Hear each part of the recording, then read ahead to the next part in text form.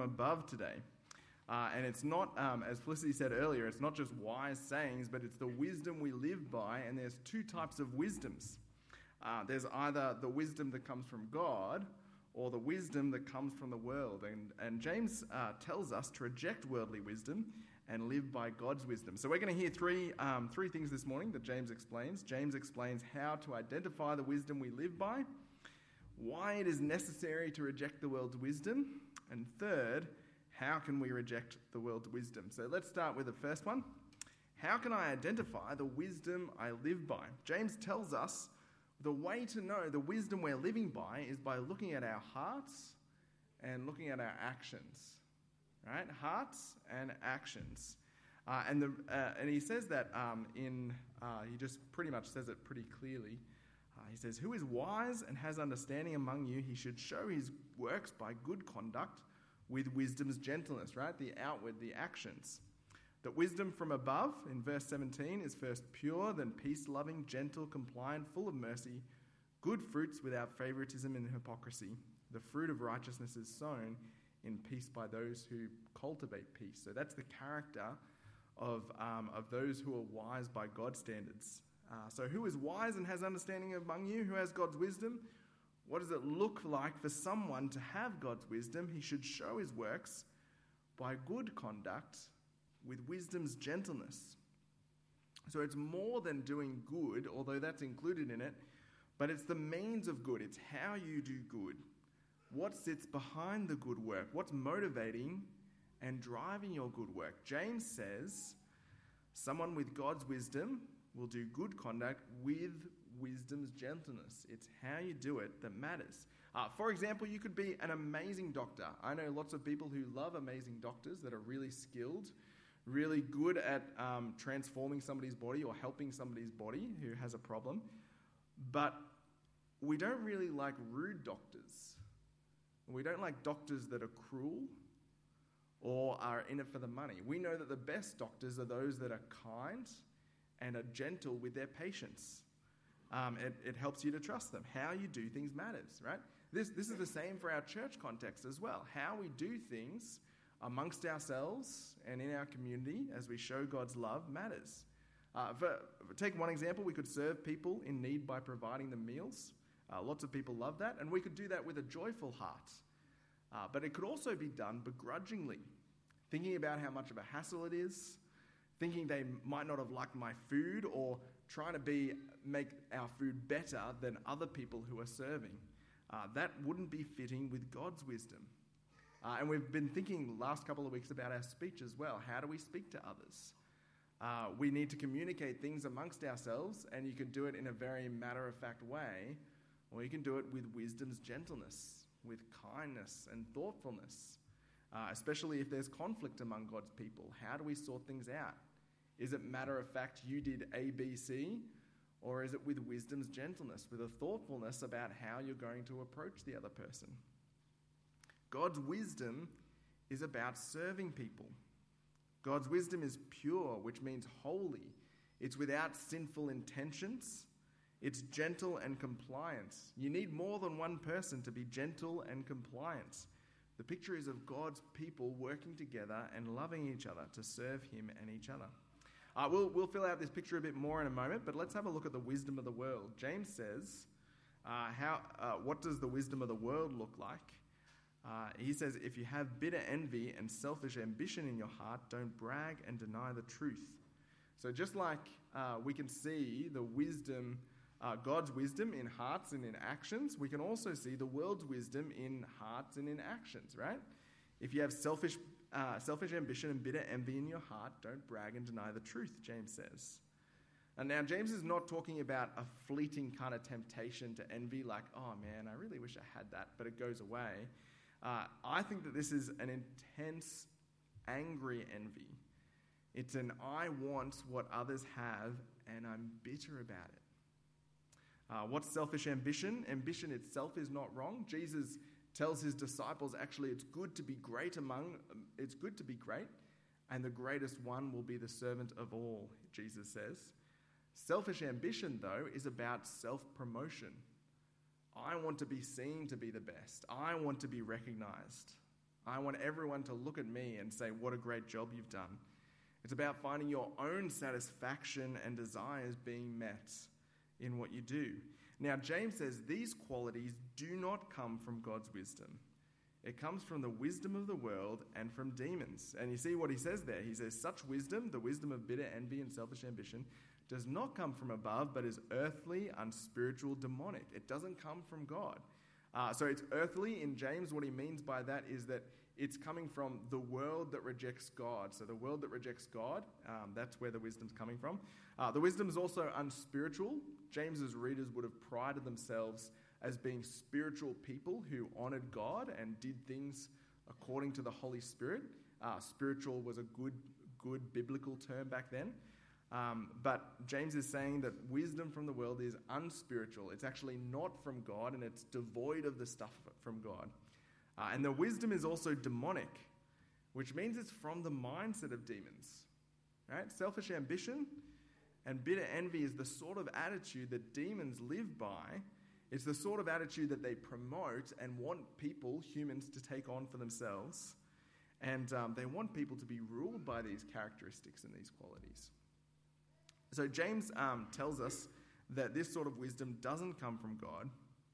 And he says it also leads to action. Did you see there in verse 16? For where envy and selfish ambition exist, there is disorder and every kind of evil. So I wonder if you see the picture that James is painting.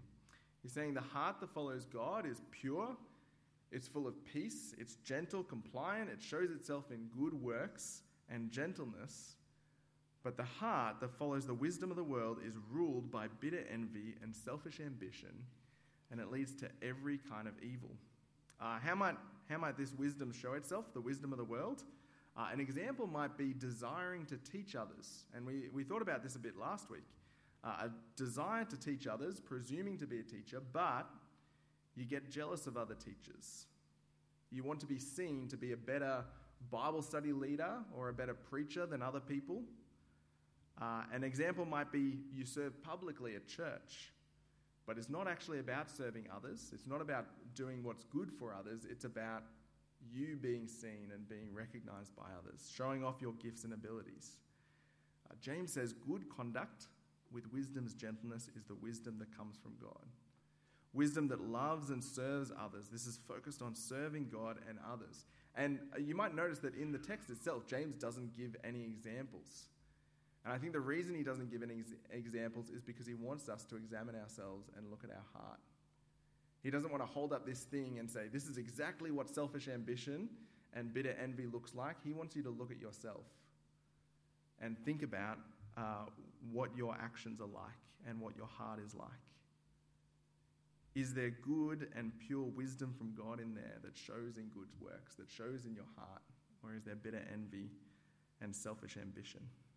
And James warns about self-deception in this area. He says, don't brag, don't be proud and pretend, don't deny the truth, don't put on a facade. It's important that we don't deceive ourselves in this area because we'll come to see in the next section that the wisdom of the world leads to conflict, and it leads to conflict in a few areas. Why is it necessary to reject the world's wisdom? The world's wisdom leads to conflict between people. It leads to conflict within and conflict with God. And James directly links wars and fights among people to their hearts. He says, what is the source of fights and wars among you? Don't they come from the cravings that are at war within you? You desire and you do not have. You murder and covet and cannot obtain. You fight and war. And this is the effects, James is saying, of selfish ambition and bitter envy. They cause fights and wars because everybody's trying to be the best. Everybody's trying to get what they don't have. Now, words like war and fight and murder are probably representations of a community that's fighting with its words. It's probably not actual bloodshed there. But I think that this sort of imagery shows us just what the damage can be that's done to others because of what can be in our hearts. Some people can be seriously hurt by conflict in churches. And I'm sure that you know people who have left churches or even the Christian faith over conflict within a church. And if this is something that you're presently affected with, that you're going through right now, I'm really sorry about that. And it's not the way that God wants churches to be like. And I would ask you to chat and pray with someone after our gathering. Fights and wars among God's people, it's not what God intends. These sort of actions aren't pleasing to God. They don't show God's character or his wisdom. So the wisdom of the world leads to conflict between people, and it also leads to conflict within. James says, you do not have because you do not ask. You ask and don't receive because you ask with wrong motives, so that you may spend it on your evil desires. So James paints this picture of inner conflict and frustration as well, not just conflict with others, but conflict within. Because the individual who's led by the world's wisdom has all these selfish desires. They have all these things that they want. They're not content. They're seeking after these things, but they won't actually ask God for them because they know it's wrong for them to have them. And so they're frustrated by that because they're not owning up to who they are and what they're actually wanting. And when they do ask, God in his kindness stops them from getting it because he knows that their motive is wrong. So it creates this inner conflict and frustration where they're not satisfied. They want more, but they won't ask. When they do ask, it's not given. It creates inner turmoil, and it means that those who live according to the world won't be satisfied. And thirdly, the wisdom of the world leads to conflict with God. James says, adulteresses, don't you know that friendship with the world is hostility towards God? Now, adulteresses is a really firm word. James uses this word because God's people are described as his bride. We're in a relationship with him. And listening to the world and letting the world's values of selfish ambition and bitter envy rule our hearts is actually like breaking marriage vows. It's that serious to God. The seriousness is that living this way is living like God's enemy. James says, don't you know that friendship with the world is hostility towards God? So whoever wants to be the world's friend becomes God's enemy. It's all a part of the package. If we want to be ruled by these things, we will be acting and living like God's enemies. Now, as we finish this point and approach our next point, you might have noticed that James doesn't actually condemn those who are living by the wisdom of the world. He doesn't say, you guys aren't Christians yet, so put your trust in Jesus. He doesn't say you're out of the faith. He doesn't say you clearly haven't believed in Jesus yet. He actually identifies them as believers. They have the Holy Spirit. James says the Spirit who lives in us yearns jealously, which likely means the Holy Spirit yearns for us to live God's way. Those that James is addressing here, they are true believers. They're true believers who aren't responding to God appropriately. You could say they're going astray from God. You could say they're sinning against God, but they are still God's people, and they are loved by God. They're a part of the people of God, and what James calls them to do is to reject the world's wisdom and live by God's wisdom. Right? We've heard so far that wisdom of the world can be seen in our hearts and actions, can lead to all kinds of conflict. How can I reject the world's wisdom? James says in chapter 4, verse 6, he gives us greater grace. Therefore, he says, God resists the proud, but gives grace to the humble. Humble yourselves before the Lord, and he will exalt you. James tells us that God doesn't boot us out of the kingdom of God, but we receive his grace, his undeserved kindness. And the way to reject the world's wisdom is humility. God resists the proud, but gives grace to the humble. So James calls his readers to humility before God. That's the big idea. The response is humility. James says at the start and at the end of that section.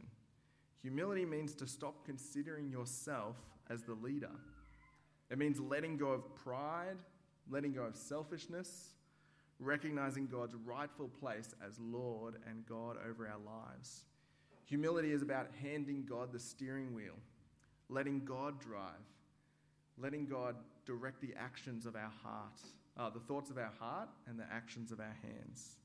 And James actually gives a huge long list of imperatives, commanding words here to describe what humility looks like.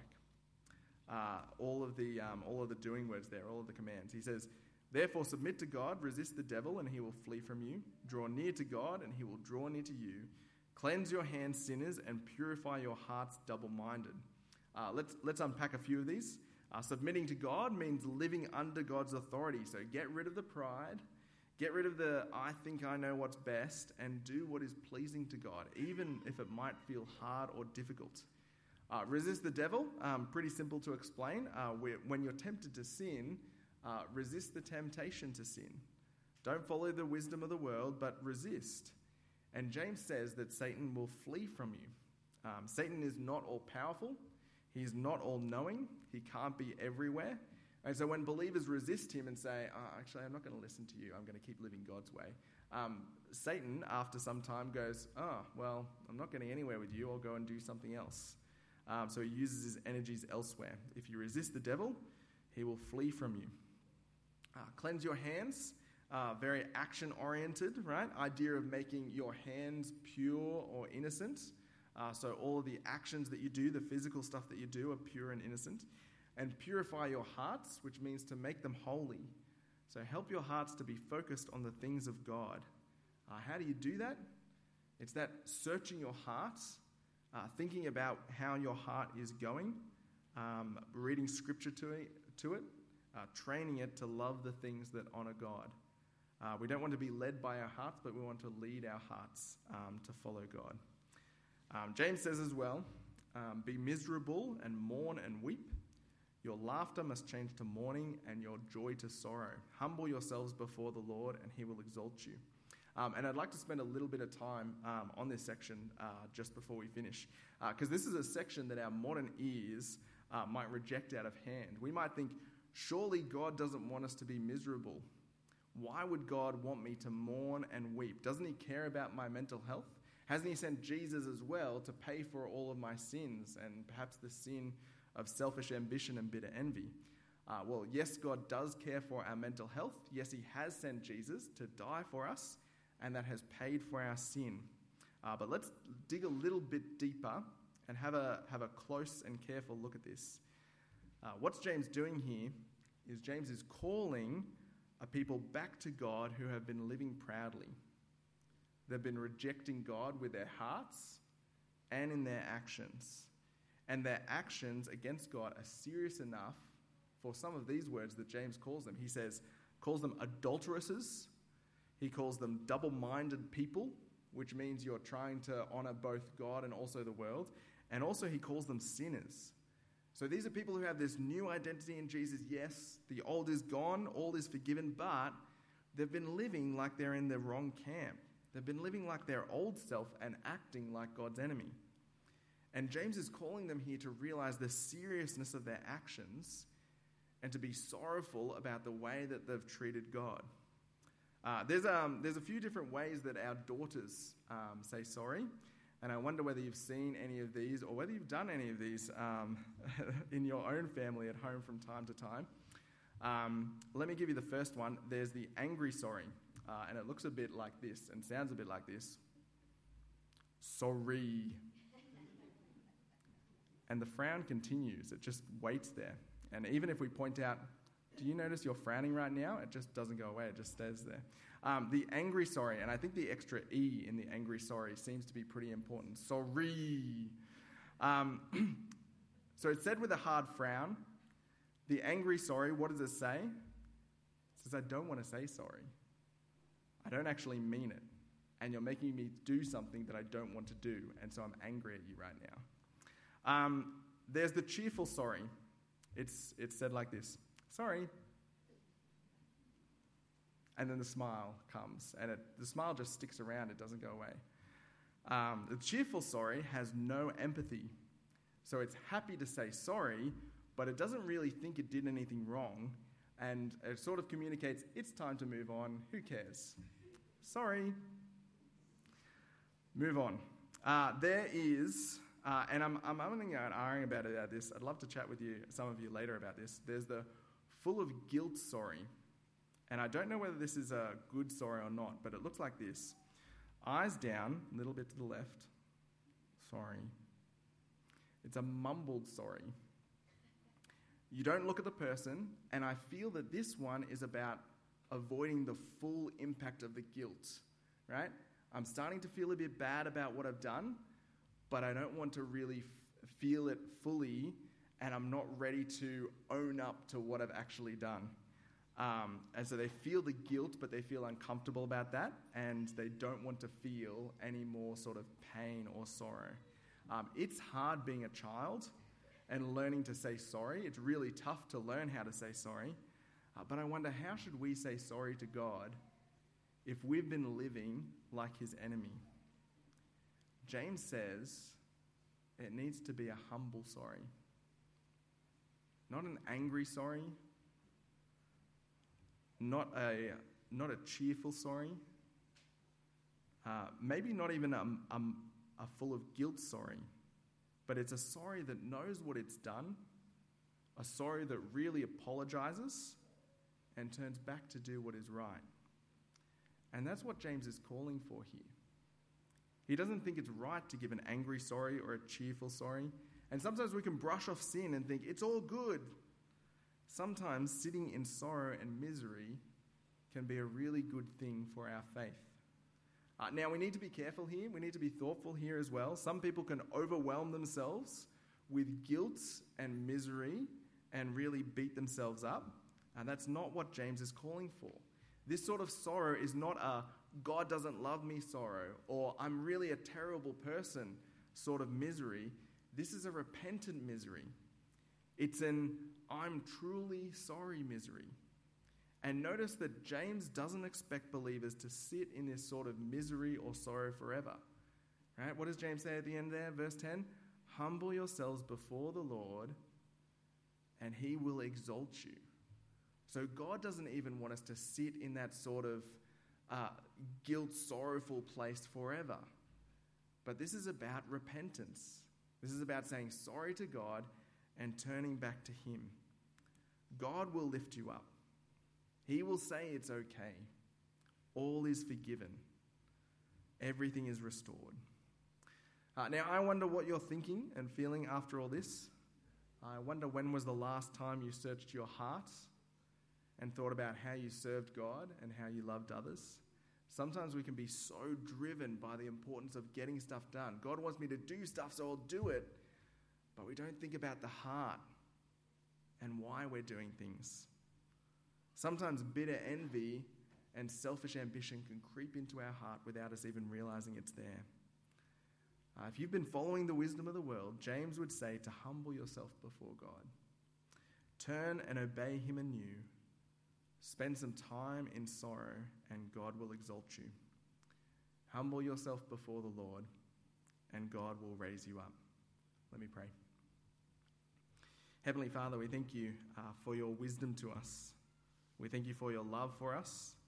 We thank you for the forgiveness of our sins in Jesus, that all is forgiven. And we ask, Heavenly Father, that you would help us not to live by the wisdom of the world, selfish ambition, or bitter envy, that we would live lives that are pleasing to you, full of good conduct with wisdom's gentleness. Amen.